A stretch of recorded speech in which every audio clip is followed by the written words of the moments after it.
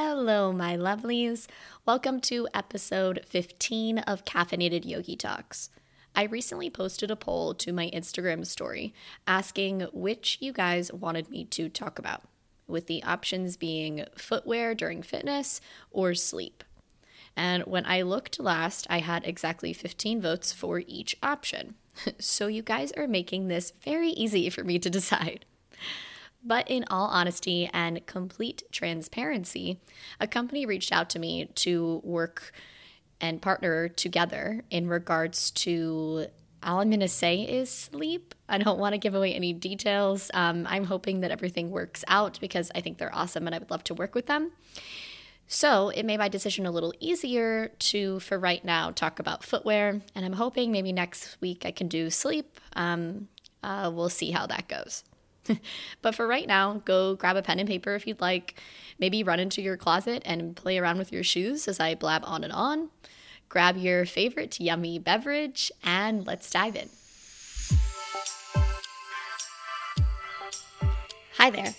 Welcome to Caffeinated Yogi Talks. I'm your host, Danielle Collinsworth. Here, we will talk about all things yoga, both on and off the mat. Fitness, entrepreneurship, this crazy thing called life, and maybe a bit about coffee. So throw on your headphones, grab your favorite cup of joe or tea if that's your fancy, and let's get chatting.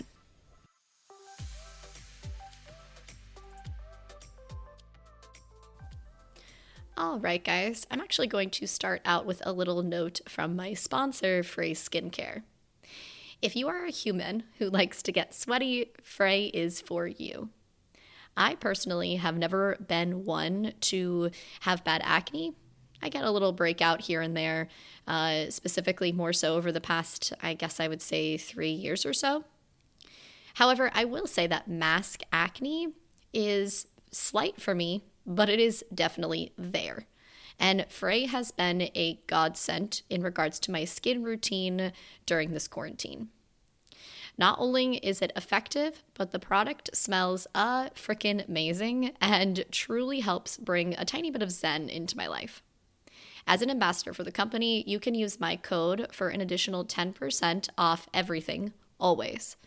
That means if there is a sale for, let's say, like 40% off everything, if you use the code Danielle, spelled Danyell, you're going to save an additional 10% off.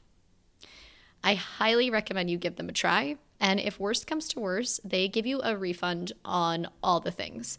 So it's kind of a win-win. Anywho, back to the topic at hand, what footwear to throw on your footsies with the fitness. Are you ready for my complex answer? Drumroll, please.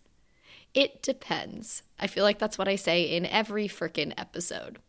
But in all honesty, it really does. I have had not one, but 2 people reach out asking me about what kicks to rock when getting sweaty. You might have one go-to pair of shoes that does a pretty damn good job across multiple forms of movement. But if we're talking about running 10 miles and Olympic weightlifting, those footsies are going to receive great benefit from 2 different types of shoes. I think it is beneficial to understand a bit of what I am going to call the shoe anatomy and compare that to each type of movement or fitness. For purposes of this episode, I am going to include the upper, ankle, heel, toe box, sole, and cushion in regards to the anatomy of your shoe. The upper means everything above the sole, aka the part of the shoe that normally draws you in based on some cool design on the top or something like that. Ankle, or maybe we should call it the collar, it is the part that wraps around the top of the shoe opening that holds the heel down in place. Some shoes use thick padding, while others kind of rely more so on shape, if you will. The heel. In all honesty, there are a lot of different parts of the heel of the shoe, but we are going basic, meaning the heel of your foot is the heel of the shoe. Easy peasy. Toe box, aka the part of the shoe that protects them cute little manicured things, or, if you are like me, your ugly-ass toenails. The sole. This is another part that can be complex, but we are thinking of the entire bottom part of the shoe, meaning the part that touches the ground. And lastly, the cushion, meaning what kind of padding are we looking for? If you were going to go to a running store or an athletic store, they are going to give you such a more complex, detailed version of the shoe anatomy. So please don't think that I am covering everything. I'm just kind of giving us a quick little snippet so that we are hopefully all on the same page as we dive in here a little bit more. The categories I am going to include for fitness are running, weightlifting. I'll talk a little bit about both power and Olympic, but I'm not going to go into that too in depth. Cross training, and believe it or not, yoga. All right, running is on tap first. With running shoes, you want the upper part to be shaped like your foot, and you want it to be smooth wherever it touches. We don't want any binding or chafing anywhere because the movement of running is so damn repetitive. Pay attention to whether the heel slips, how the padding interacts with the bones on the side of your ankles, and whether the curve on the back imitates your Achilles tendon. You want the heel to toe drop to be something that feels right throughout the stride, from touchdown to toe off, and something that reduces stress on any weak parts of your foot. This is definitely where it is going to be very different for everyone. Think of someone who has a drastically collapsed arch, while another who has a raised arch. They're going to want different kicks. For cushion, you want something that is a mixture of stable cushion that still enables you to feel the ground. For running, you want a toe box that stays out of the way, allowing your foot to flex and spread out naturally in both width and length without binding or rubbing on your toes. Some overall running takeaways. You want it to be squishy? That is good. Comfort is good because repetition is key. But depending on your stride, you might want more or less of the heel to toe offset.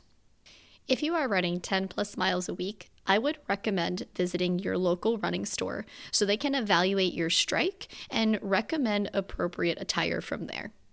Meaning, if you are running on your toes, let's support those little piggies.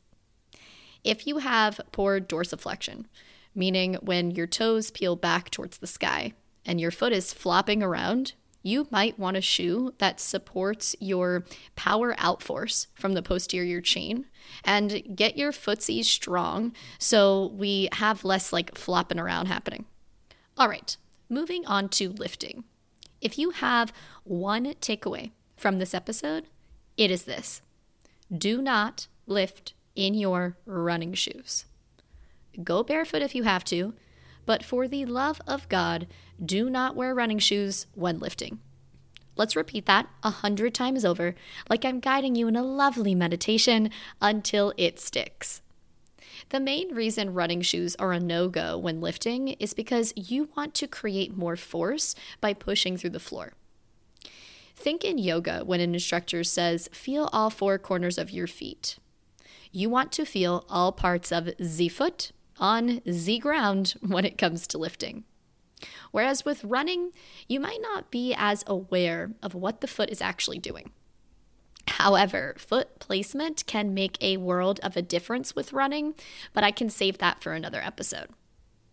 When you lift, especially during leg intense exercises, you have to be driving through your heels.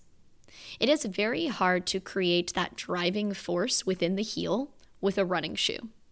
The sole just doesn't support it. Lifting shoes can help you feel sturdier during heavy squats, other compound lifts, and even Olympic lifts. Your main point or main thing to look for with lifting shoes are flat and sturdy. I think it is the best, though, for us to compare some of these leg liftaroos. If we compare the deadlift and the squat, some people might want to have different footwear, and that is okay. Mobility and lack thereof play a huge role here. With a deadlift, you want to become the ground. I know I sound like a weird-ass hippie yoga teacher, but in all honesty, you do not want any sort of elevation or drop within the foot when you are deadlifting. However, with squatting, you might have some real rough ankle mobility, and the heels of the feet can't stay down as the booty goes down. That is when a pair of lifters might be good for you, but they might not.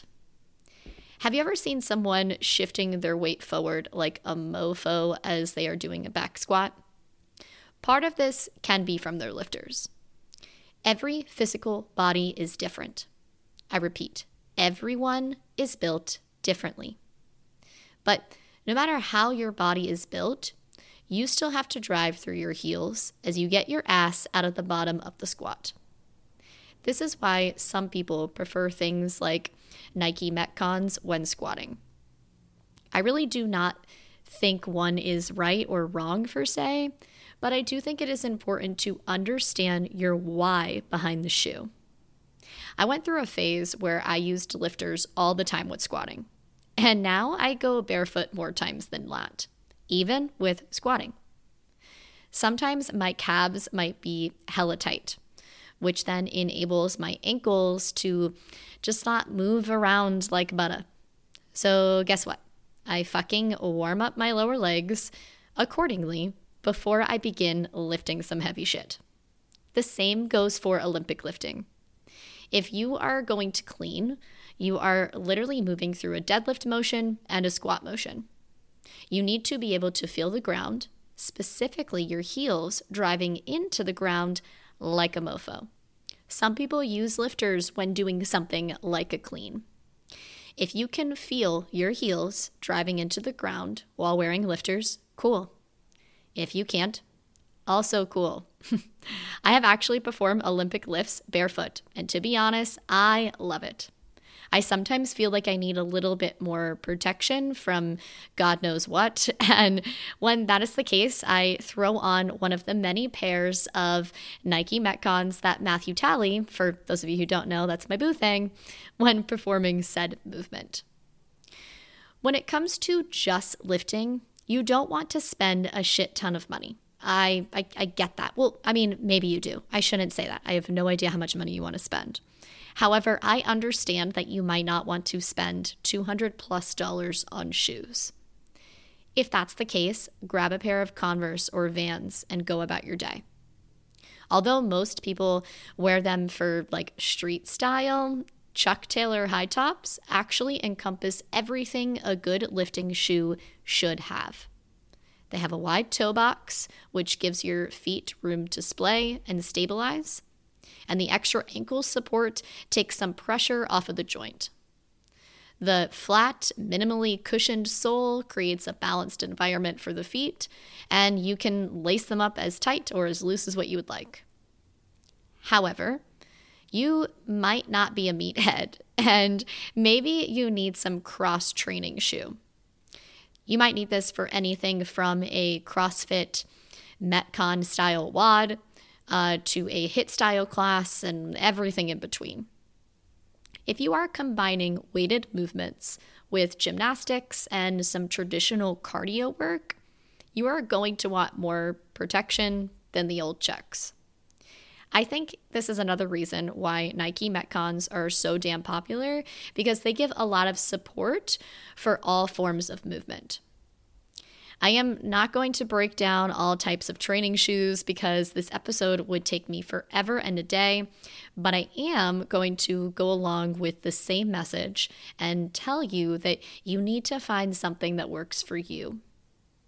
I personally throw in some arch supports into my shoes whenever I go through something that is like a CrossFit style WOD.